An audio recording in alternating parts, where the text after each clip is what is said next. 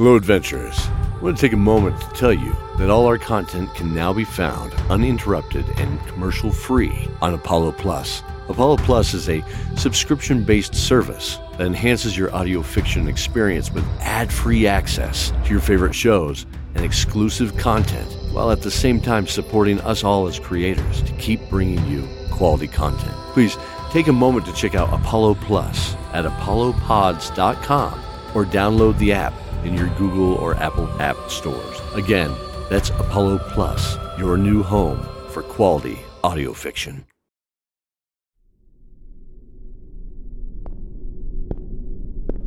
Hello, adventurers, and welcome back to Garnet Keep. Though it's starting to sound like you will be leaving again. Our patrons, Ryan Donnelly, Rory Christensen, Lanny Flanagan, Jolene Fresquez, Haley Munoz, Daniel Nicholas, and Brian Dowling are actually saddling up the horses currently, but something isn't right in the war room. I don't think that voice is actually coming from our dear Una, even if it is coming from her body. Please don't delay. They're meeting just behind this door. Let me get it for you.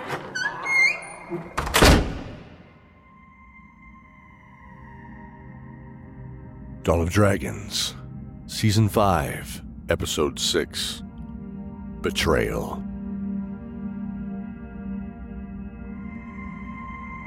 The green ghostly firelight bounced faintly off the rough stone blocks of the room, seeming to illuminate Una's face. Or was it her face?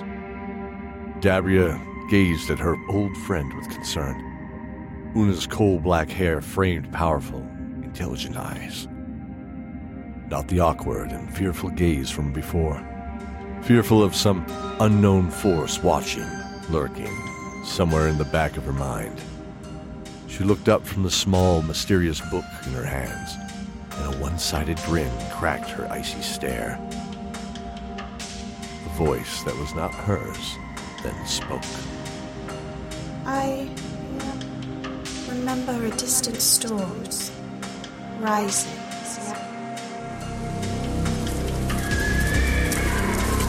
And we rode at the head of it. Bravely we challenged a new world as we grew stronger, more powerful. My dearest friend, a friend, that concept seems so distant now. Friends, that is. There were 3 of us then, riding out in our adventures and trying to save the world from itself. Again, my dearest friend rode at the front, long blue-black hair and fierce eyes. He was a sword master, and a great one. We had rescued our companion from a world of blood and enslavement. Back here. Yes. He was always cloaked in shadows. They clung to him. Even more so than I did to my precious dark arts and the magic of the dead. Back here. Yes, back here. I found it. Yes, I found it back here. I found him back here. He took us to an abandoned and ruined temple in his homeland, where we would seek a powerful ally. A master of the dark power of necromancy. Do not judge me. I was no stranger to the dead. But he was a legend for it. And in my arrogance, I believed I could control him.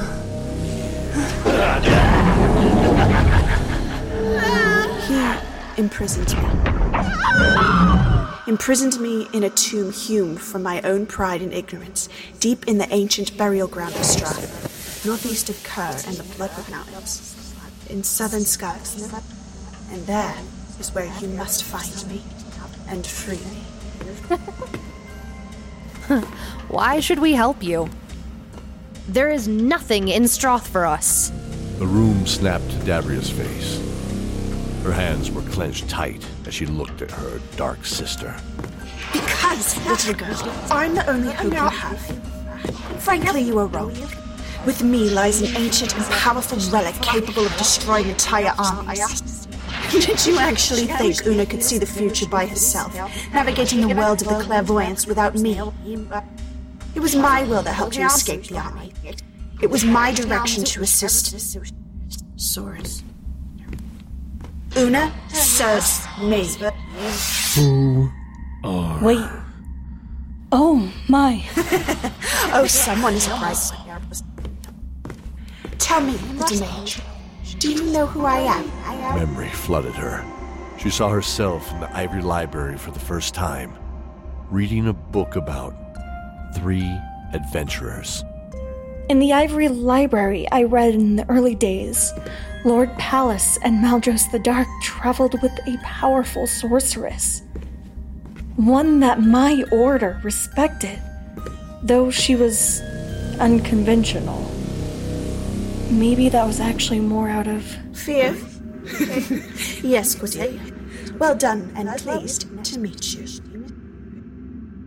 I am Ash de la Rosa.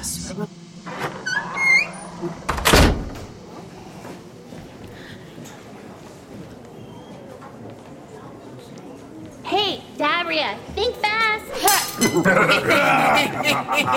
Oops, look good too. The familiar smell of the dead old spices, used to make the thick paste of the meal more palatable, wafted to her nose. It mixed with the musty stone floor as Dabria's memory bent to pick up the dented tin platter and spoon. She looked up in the large room and saw hundreds of eyes on her. Jeering eyes. The mess hall within the barracks of Enrook was alive with the young officers gathering for their meal. They were the chosen leadership of Lord Pallas's army, being groomed to lead expendable shock troops, either as frontline officers or hopefully as centurions, with hundreds of bodies to command. Hey, move it! Yeah, some of us want to eat! I'm not sorry, Rassler. You better leave Una alone. You better watch yourself. You and your freak friend. Oh, well, you were away. We found something of yours.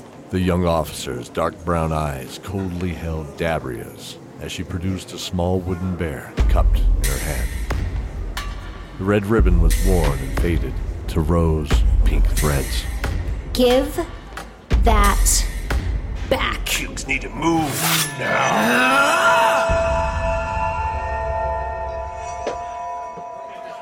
Oi, miss. Huh? You, Oh, you all right there? yes. All is well. Sure? Okay. You just look pretty pale for a minute there. Don't want you getting sick on the bar top I just cleaned. You know. I know this is your first night here, but it's not mine. So, not a chance. I'll take another pour of that sour red wine I've come to enjoy of yours. Of course.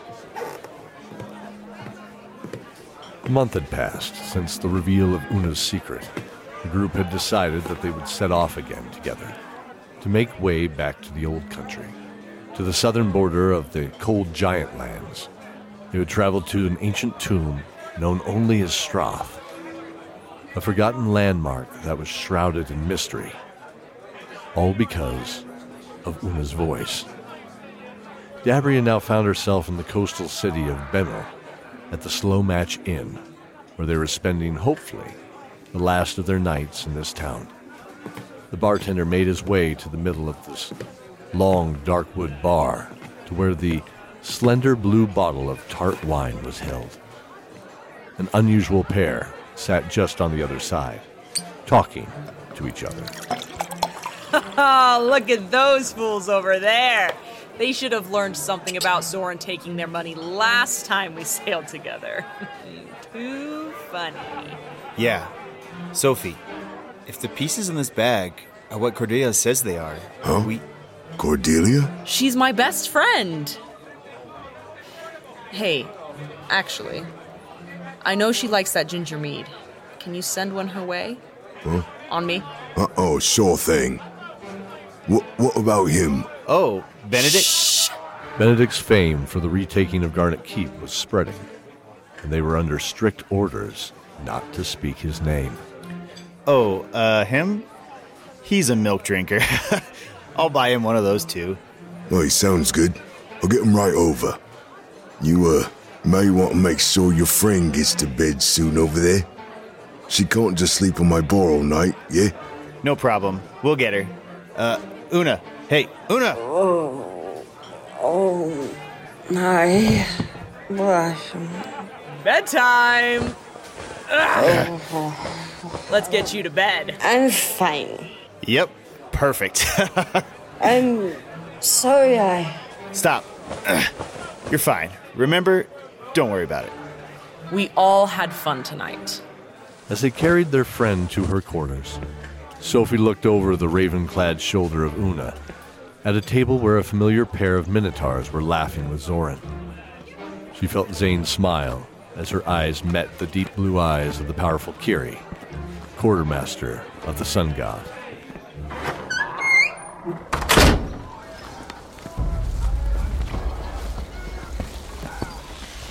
I'm sorry, tell me again.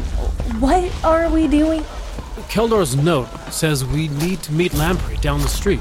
The crowds were bustling as the fish markets reached their peak time in that cool morning. The sun hadn't risen too high to warm the fresh catch of the day from the wharf. The briny copper and vinegar smell of the sea wafted gently in the breeze. It was not too overpowering as to turn them away. It was familiar. Cordelia thought of the days in Port Lafort where she would accompany Zoran to the docks to buy fish for their meals. Despite the pleasant memory, something was still bothering her about this strange errand. But in secret? We all know Lamprey, and... Yes, secret. That's Keldor's instructions. Lamprey has been on some secret assignment for the keep for months. Not sure what. You really don't know, then? No. That was between Keldor and he. I've learned sometimes that knowing too much can do more harm than good. Needlessly worrying about things you can't control. That makes sense. I still wish we could have said more to the team, though. It's only a moment. Besides, I trust Keldor. But I don't know if I'm just worrying too much, but... that's got to be it. The tarred brick building was a centralized warehouse for the local fishermen. Used for off-season storage of non-perishable equipment, it was rarely frequented, and the light guard was simply the regular city guard on patrol, quiet. They entered the single door on the west side, meant for the polite entry of guests. Beyond the empty gray and crimson front desk was the huge expanse of the warehouse floor. It was cloaked in darkness. Of the 20 or so tall stacks of crates, only a few of the rows were illuminated by as many windows and a pair of skylights from above. Coming in from the morning sky made this even more foreboding. This is dark. Should I? No, not yet. I don't feel any evil threat here, at least. Okay. The cousins made their way into the dark, musty room. Benedict's plate armor glinted as it passed through a sunbeam, casting some light to scatter along a crate marked House Venray.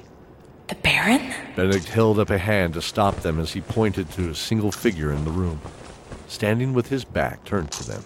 His familiar black and red tunic fell from his shoulders, and the sword and crown of the Order was faded but visible on his back. Benedict drew his sword slowly. That's odd. Lamprey? Seeing him draw Kettlebane, Cordelia ignored Benedict's warning and began chanting to herself, feeling the warm glow in her hands as the crates in Benedict's back began to illuminate in what appeared to be torchlight. In reality, the 4-inch sphere of coiling flame was turning in her hands, ready to take action at her call. The flame illuminated the back of their friend as he turned slowly, his left eye wide as it appeared from the salt and pepper mutton chops that revealed a dirty gag in his mouth. Don't fight. Oi, gather 'em up. Let's go. We are done here. As his head throbbed from the impact of the assailant, hidden in the shadows, Benedict could feel a warm trickle of blood run a rivulet from the crown of his head across one closed eye. It entered the corner of his mouth, bathing his tongue in the familiar iron taste as he felt rough bonds of hempen rope bind his hands. He swayed from his knelt position. He used all of his energy to open his other eye. Standing over the collapsed form of Cordelia stood the bartender from last night. The same one who delivered Keldor's note.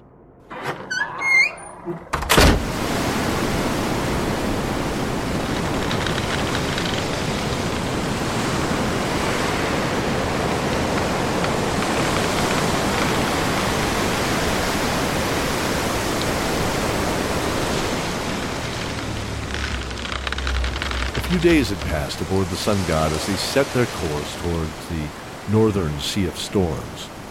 Zoran noted how dark the water seemed, a frothy, deep teal, and the cloudy northern days felt unwelcome and cold. Being employed by the Southland's trade route, he had never traveled this far north. That wasn't what weighed heavy on his mind, though. It was the unexpected note from Keldor, and the hasty exit of Benedict. I'll say it again. I hope he's okay. He's fine. Benedict will get back there and all will be well. The keep has its own burden, and if Keldor is sick, it makes sense Benedict and Cordelia would help to make sure things got done. Besides, who needs a paladin when they got us? Right? Come on. You know it's true. Okay. Yeah, it'll be okay. The mighty deck of the Sun God heaved as it slammed effortlessly into a large wave. Zoran looked up and smiled at the familiar beams of the ship that had brought them to the new world. He was thankful to be back on deck. He'd known many ships, but Captain Trisket and Joliffe had become close friends over that journey. Felt almost like a second family.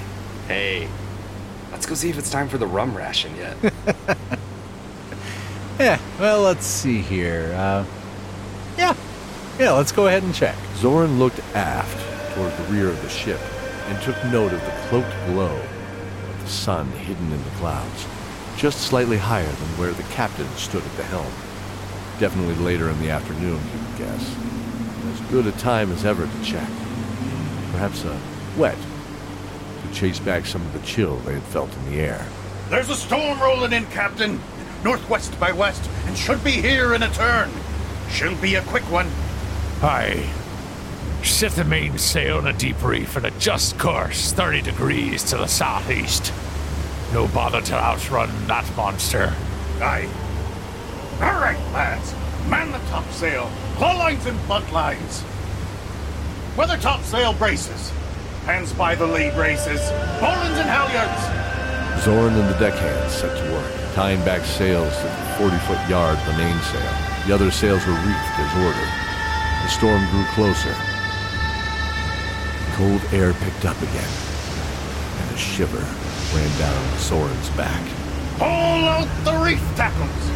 Haul up the bunt lines. Lay out. That's no storm! God. Vash, do you see what... Vash? Vash stared into the approaching storm. The familiar green hue of the darkened clouds which usually portended hail. The sun began to disappear behind them. The green glow intensified from within the clouds as lightning crackled from within. The deck burst into panicked shouts as the crew collectively saw the dark clouds burst open revealing the bow of a thundering ancient ship, glowing green with an unearthly ghost light, and bearing down directly towards them.